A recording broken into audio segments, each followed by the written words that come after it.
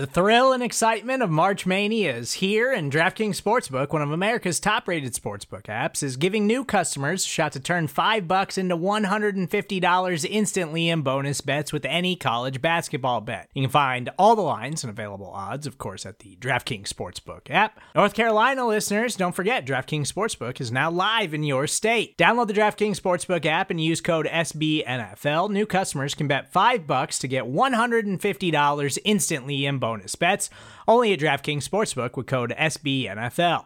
The crown is yours. Gambling problem? Call 1-800-GAMBLER, or in West Virginia, visit www.1800gambler.net. In New York, call 877-8-HOPE-NY or text HOPE-NY. In Connecticut, help is available for problem gambling. Call 888-789-7777 or visit ccpg.org.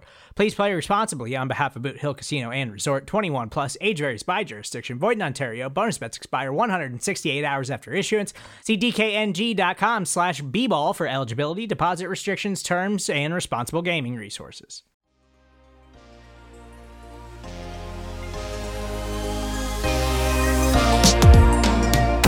Welcome back to the Chris and Joe Show, presented to you by SB Nation and Big Blue View. I'm Joe DeLeon, joined by Chris Flum, and we are counting down the days until the NFL Draft, where we will get to see who will be the newest members of the New York Giants. So as a way of preparing for that, we're going to start discussing more and more about the draft for the next month up until the first pick is in, and then giving you instant reactions to those picks on those various days. For today's show, what we're going to be doing is telling you about our favorite offensive prospects, and then we will be doing our defensive prospects that we really love on Wednesday's show. So today, though, the goal is to fill you in on 5 guys that we really, really like. There's a chance that they might not be in play for the Giants, but still are all guys that would be great fits if they ended up being in New York. But to start off today's show, last week, Chris had a mock draft, yet another mock draft. This time again, actually had a little bit of a controversy with his selection because it is not the typical one that we're seeing. And it seems that, Chris, you got a little lucky here with this pick. So if you did not see Chris's mock draft, I fully encourage you to go check it out. But that first pick at number 4 overall, you had the Giants getting Chase Young, of all players. How did this even happen? How did this manage to happen that he was available to you at the 4th overall pick in this simulated mock draft with the Draft Network? Yeah, I'll just go with dumb luck. The way it happened, the Cincinnati Bengals did what they're almost absolutely certainly going to do and selected Joe Burrow, quarterback LSU, at 1st overall. Then the Washington Redskins threw a curveball and selected Jeffrey Okudah, the cornerback from Ohio State. And the Detroit Lions went and selected Derek Brown, the defensive tackle from Auburn, leaving Chase Young right there for the picking, and I couldn't not do it. How realistic is it that Chase Young happens to fall to the Giants' lap at 4th overall?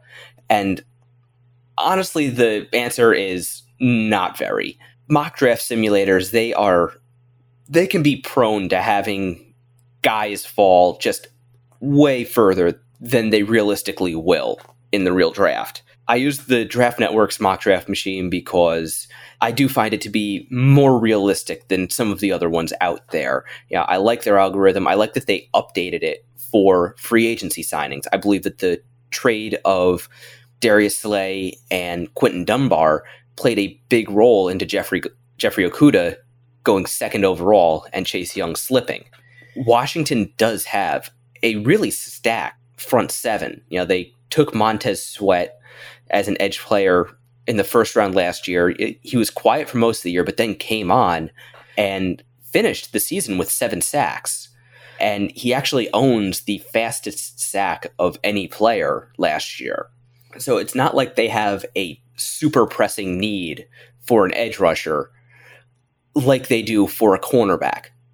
So that at least is within the realm of possibility. Now, the Lions going defensive tackle over edge, they did just spend big money on an edge last year, and they also do have some good defensive tackles, but their interior defensive line did fall off from what it was in 2018.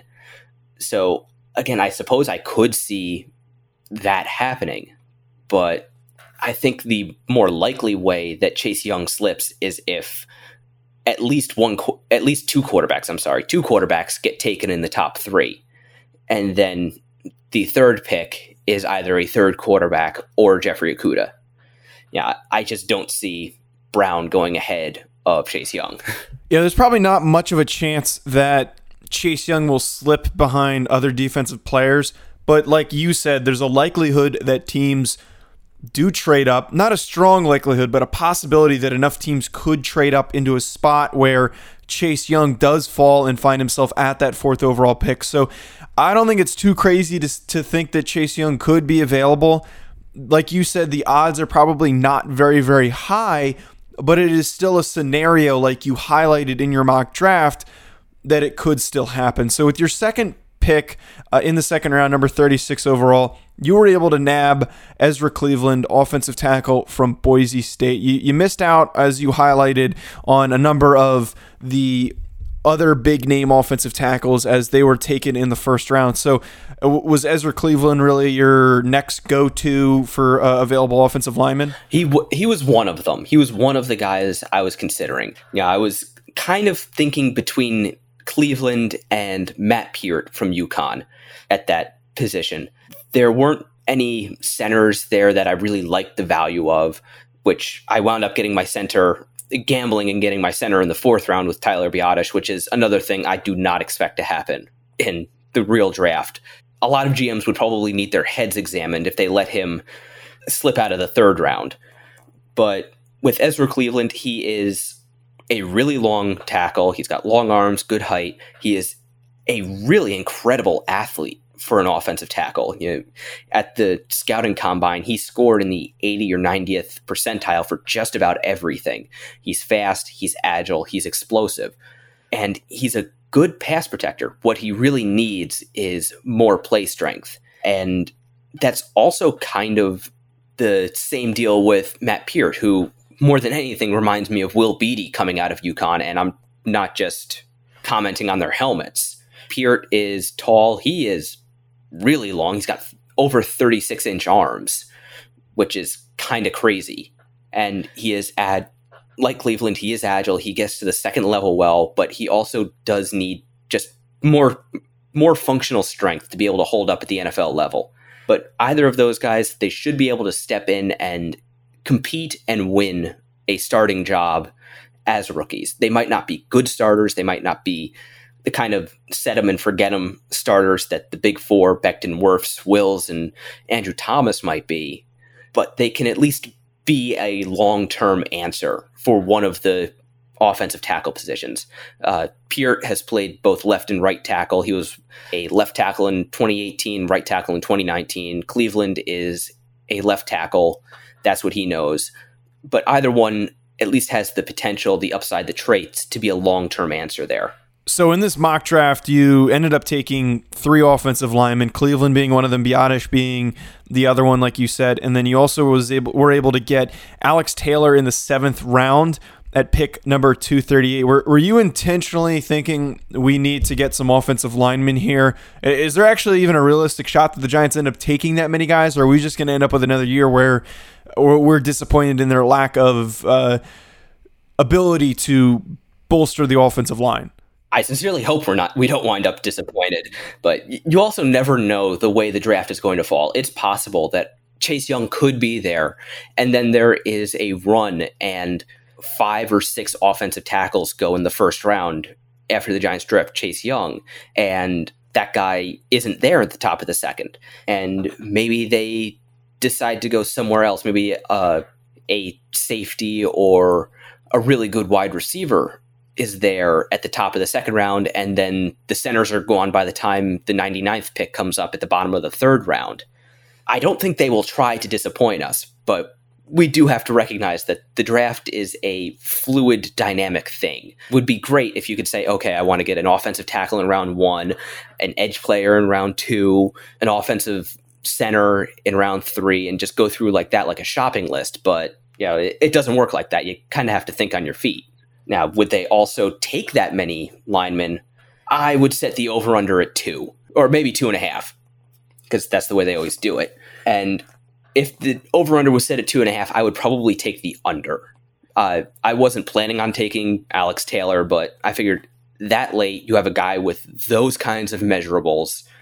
Take a flyer. Hopefully the Giants can actually draft that many offensive linemen, that can step in and play right away or develop, and then you also get a developmental guy in Alex Taylor, because like I said, though, it would be disappointing if they didn't at least take a couple guys to help bolster and fix the offensive line. They need to start bringing in some younger guys that can grow and improve with this team. So really interesting that you were able to get 3 of those guys to help build up and add some developmental pieces to that offensive line group. So now we're going to start talking about our favorite guys in this year's draft class. But before we get to that, we're going to take a very short commercial break.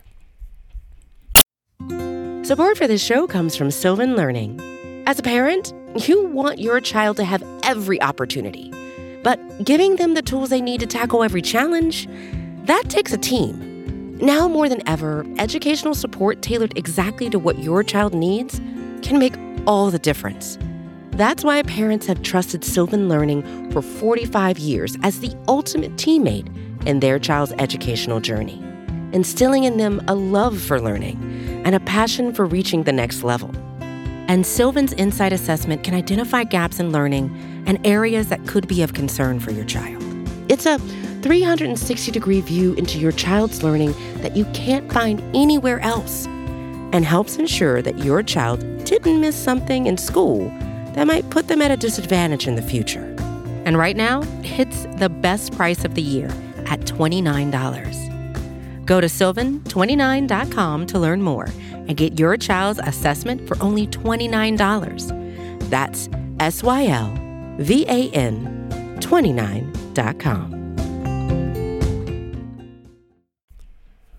With anyone who evaluates draft talent, and especially from our perspective for looking at the New York Giants, you're going to have guys that you really, really love and guys that you're really attached to when you watch their tape and you see them play, because whatever they do, certain things really stand out to you. So we're going to highlight 5 guys that we both really, really like and that we think can be impact players for the Giants if they can be selected by them and come and play for them. So our first guy that we chose to talk about here is Tristan Wirfs, offensive tackle from Iowa, 6'5", 320 pounds. And if we're just talking about a guy that if he was printed out in the exact size and athletic build that you want for a young offensive tackle, Wirfs would be that exact guy. He has the build. He's got the lower body strength. You saw it at the combine, the way that he's just put together, the way that he's able to move at that weight, that he can develop and become a very, very good offensive lineman because he has all of those athletic things going for him and helping him become and be a great offensive tackle. Yeah, the workout he put down was just phenomenal.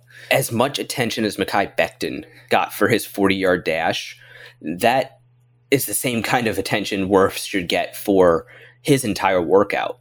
He moved really well. Good knee bend, good hip bend, good smooth feet. You can, especially on his tape, you can see he just has all kinds of natural power. I would not want to make him angry. And I also personally just really like the fact that he plays both sides, or he has played both sides. For the most part, he played right tackle for Iowa, but there was a stretch of the season where he had to play left tackle, and he did not do a bad job at it.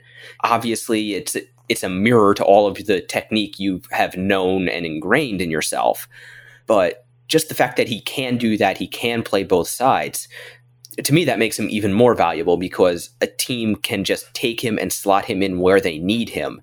And hopefully they would leave him there and let him develop and really hone those tools. But just having that option, to me, is really valuable. Overall, though, that athletic makeup that he has really helps him out as a prospect, because where he might be a little bit deficient and not as clean as you'd want him to be in various parts of his game, you can really make up for that with having those athletic traits. The ability to move very, very cleanly, having, like you said, that raw strength is so underrated in an offensive line prospect. I wouldn't even say underrated. It is so necessary in a top-level offensive line prospect, because if you're naturally strong and you can move guys off the ball easily, if you can grab guys that are speed rushers and completely body them, or also counter power when it's coming at you because you're strong enough to, that makes your game all the more well-rounded because you have that strength. But to go on top of that, though, the foot speed, all that stuff, he's just very, very well-rounded as a prospect. Not perfect, obviously has some issues, but still very, very well-rounded for what you're looking for in an offensive tackle. Just to put kind of a final capstone on just how prototypical a specimen Tristan Wirfs is, his closest athletic comparison is Trent Williams. They're almost the exact same size. They're both 6'5", 320. They both have 34-inch arms. Wirfs' hands are a little bit bigger. Their 40-yard dashes are within 4/100ths of a second of each other. Wirfs jumped, I believe, about 1.5 inches higher and about an inch or two further in the broad jump. Their 3-cone drills were almost identical. Their short shuttles were almost identical. So just physically, athletically, Tristan Wirfs is Trent Williams. Yeah, that comp to Trent Williams has been a reoccurring one, just in terms of, if we're not talking about his game, in terms of his athletic makeup is so parallel because of all those things that you highlighted. It's almost as if you could mix up the two and not tell me which name is which, and I wouldn't be able to indicate who is who because it is so comparable in terms of size and speed and all that stuff. Our next player that we really like is another offensive lineman. This guy is an interior offensive lineman. That is Lloyd Cushenberry, the third, center from LSU. I'm kind of thinking to myself now that our listeners, if you've been listening consistently enough throughout this offseason, you might be able to actually guess some of these players that we're going to end up talking about, because it's guys that keep coming up because we loved them at the Combine, we loved them at the Senior Bowl, we loved them in various steps throughout this thing, and they continue just to do things that make us really like them. And Cushenberry is a name that we continually keep bringing up, the center from LSU, 6'3", 312, has that ideal size and the arm length and reach that you want in a center prospect, but you can really see his impact in the middle of the offensive line. A guy that can step in and know what he's doing, smart player, can direct and make all those calls and the various adjustments in slide protection. I would not be worried that if the Giants were able to select him in the second round and he was their starting center on day one or wherever they needed to put him, I would not be worried about his ability to make decisions and be smart at the line of scrimmage, because I know he has that football IQ. Yeah, and he has ideal measurements, like, again, kind of like Wirfs, pretty much perfect size, good weight, long arms, big hands. He has good power. He can stand up to nose tackles. He is quick enough to snap the ball and get his hands up and actually engage offensive linemen without getting pushed back. There are obviously things he needs to clean up, but he at least has the tools where when he cleans them up, the ceiling is very high for him. And he also has just a real nasty streak to him, which I like to see, especially in the interior linemen. Certainly love seeing that nasty streak and that the meanness, toughness from an interior offensive lineman, but I also have to love his speed in terms of what you talked about, his hand speed, being able to transition from that snap to blocking. Very, very key for being a good center is your intelligence, and then also that hand speed, being able to transition, get off the ball, because compared to the other offensive line positions, you're at a slight disadvantage. Those guys get to come off the ball with both of their hands, but in most cases as a center, you're moving with one arm and trying to get the other one caught up with the other. So having that speed is very, very important for Cushenberry and a huge reason why we really love him. Our third guy on this list, another guy that we've been talking about a ton, is Chase Claypool, wide receiver from Notre Dame. Huge receiver, 6'4", 238 pounds. Just a big-bodied freak in terms of his athletic makeup.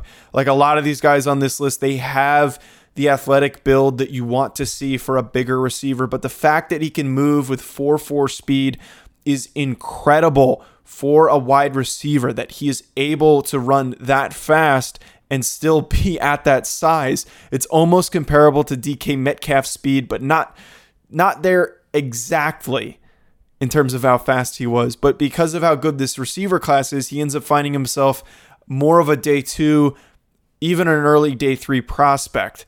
Big guy, can make plays, be a red zone threat, score touchdowns whenever you need him to. So Claypool has all those odd physical traits for a really big receiver. Yeah, it was kind of funny to see him, weigh in at 238, and everybody say, "Oh, he's moving to tight end. He's moving to tight end." I heard it so much. I said, "Well, they're there. Maybe they're talking to people who said maybe his people, his representation, are putting it out there that is open to moving to a hybrid tight end role because of just how big he is." And then he lays down a 4.4 40, and it turns out, okay, maybe he was just holding water. That's why he was that big. That's why he was 9 pounds heavier than his Senior Bowl weigh-in. Even accounting for that 9 pounds, he is still a big receiver. He isn't just big-bodied. He has a big frame, a huge catch radius, and he can actually make plays with the ball in his hands. He can run after the catch. I actually would have liked to have seen Notre Dame use him on crossing routes less and use him down the field more. He would probably be a more highly thought of prospect if Notre Dame had used him as the athletic freak that he is and actually asked him to stretch and stress defenses. Where he goes is going to be really very interesting, because he didn't have the career you probably would have expected from him at Notre Dame. But how much of that was just a not great quarterback situation holding him back? I mean, I think Ian Book's a decent quarterback, but we won't get too deep into that. Well, yeah. But I really do see what you're talking about. He didn't have Joe Burrow. No, he did not have Joe Burrow. I see what you're talking about here, that about the possibility of him moving to tight end, because it doesn't make sense. If you watch him play, he's not a tight end. If you're thinking to yourself and you look at his athletic measurement, if you only saw him weigh in, you think to yourself, oh, that guy's probably going to be playing tight end. But there's other receivers in this league. There's very few of them that have this physical makeup and this size that are just so rare and are very clearly better performers at the receiver position. Like Julio Jones is that big. DK Metcalf, Calvin Johnson was that big. I'm not saying Claypool has that type of a ceiling and that he's going to be that type of a contributor, but it is not often that you have a guy that's 6'4", 230 so pounds, can run a 4.4, has the catch radius, and can make plays in the red zone. It's a huge threat for him, and he can be an impact player for really any offense that he steps into, depending on the various roles that you use him in. He's not going to be blocking much like a tight end, but you could use him to a sense on the same types of passing concepts that you choose to use a tight end on. So our next guy that we have is another receiver and our second LSU player on this list, second out of 3, Justin Jefferson, wide receiver, LSU, 6'1", 202. Chris, this is a guy that I know that you absolutely love, and you probably have a ton to say about him. Yeah, he was a guy who kind of flew under the radar for most of the season, but then when LSU caught fire, it was tough to not watch him. And part of this, I think, is him benefiting from Joe Burrow just playing out of his mind and not even throwing darts, just throwing laser beams to receivers. Jefferson he has good size, but not great size. He's 6'1", 202.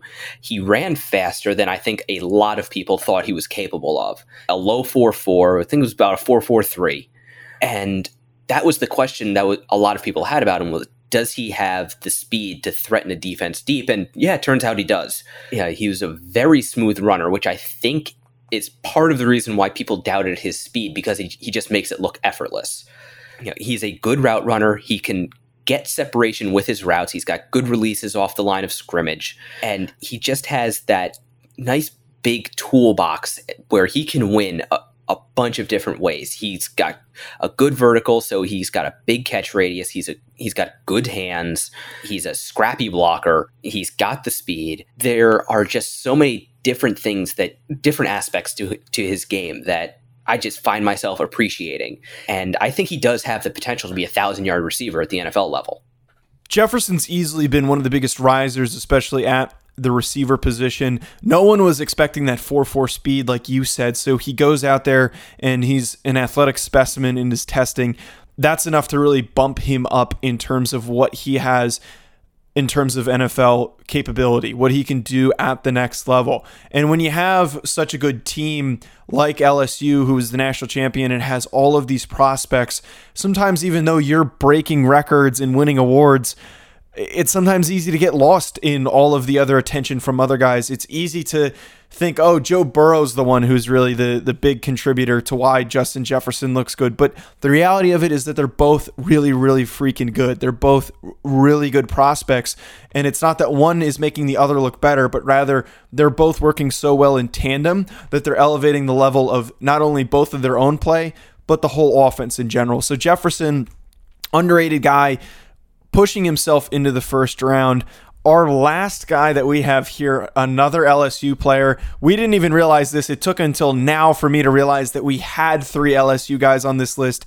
And that's just how it works. When you have a national championship team, like last year with Clemson, your senior class or your juniors that are coming out, there are going to be a ton of them that have draftable grades, because if you're going to win a national championship, you most likely have the most, if not some of the most talented players in the country. So our last guy, Clyde Edwards-Helaire, running back from LSU, not a very big guy, 5'7", 207, kind of comparable in terms of size to Dion Lewis, who the Giants recently signed, but smaller guy, didn't run a super fast 40, 4.6, but did have a 39.5-inch vertical. Chris, you and I were talking about this before the show, and you pointed this out, which is a great point. If he was bigger and faster by just a little bit, if he was, say, 5'9", and ran a 4.5 or a 4.55, I think he'd be talked about a lot higher, like you said. He'd be in that top 5 conversation, because when you watch him on the field, he does a lot. He is very quick.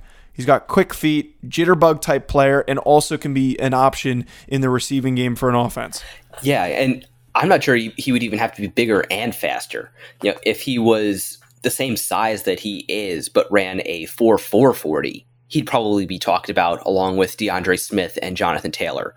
Or if he was maybe 5'11 and 220, he'd probably be up there in that conversation, because, you know, he does so much well. He's got just fantastic contact balance. He's got great vision, and you can tell with his vertical and broad jump. You know, he's got short guy ups, and I can say that as a short guy. He's got just great explosiveness, even though he doesn't have much long speed. So he can make those quick cuts, and he has really great burst through the hole. So he can see the hole, get there, and get through it, and turn a loss or a run for 1 or 2 yards into 5 or 6 yards.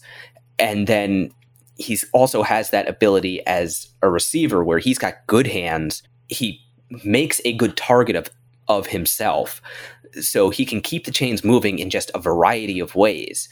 And he's stronger than you'd think for his size. He can kind of carry tacklers as long as they're not very good tacklers. And considering his size, it's tough to get a square beat on him to get a good form tackle.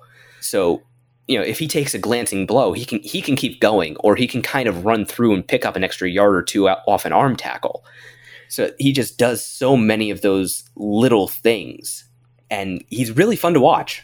I feel like with Edwards-Helaire that he's going to be one of those running backs that is going to get taken later than he really should have been, and come the next 2 or 3 seasons, we'll be saying to ourselves, well, why didn't he get drafted sooner? Well, because he has those slight limitations, but can come and have an impact with a team. He doesn't need to be super fast. He doesn't need to be super big, but he's still going to rack up a ton of yards and make big plays for whatever offense ends up bringing him in and using him as a part of their game plan. That's all we have for today's show. Be sure to rate and subscribe wherever you're listening to us, and also follow us on social media at Big Blue View. You can follow me at Joe DeLeon, and you can follow Chris at Raptor MKII.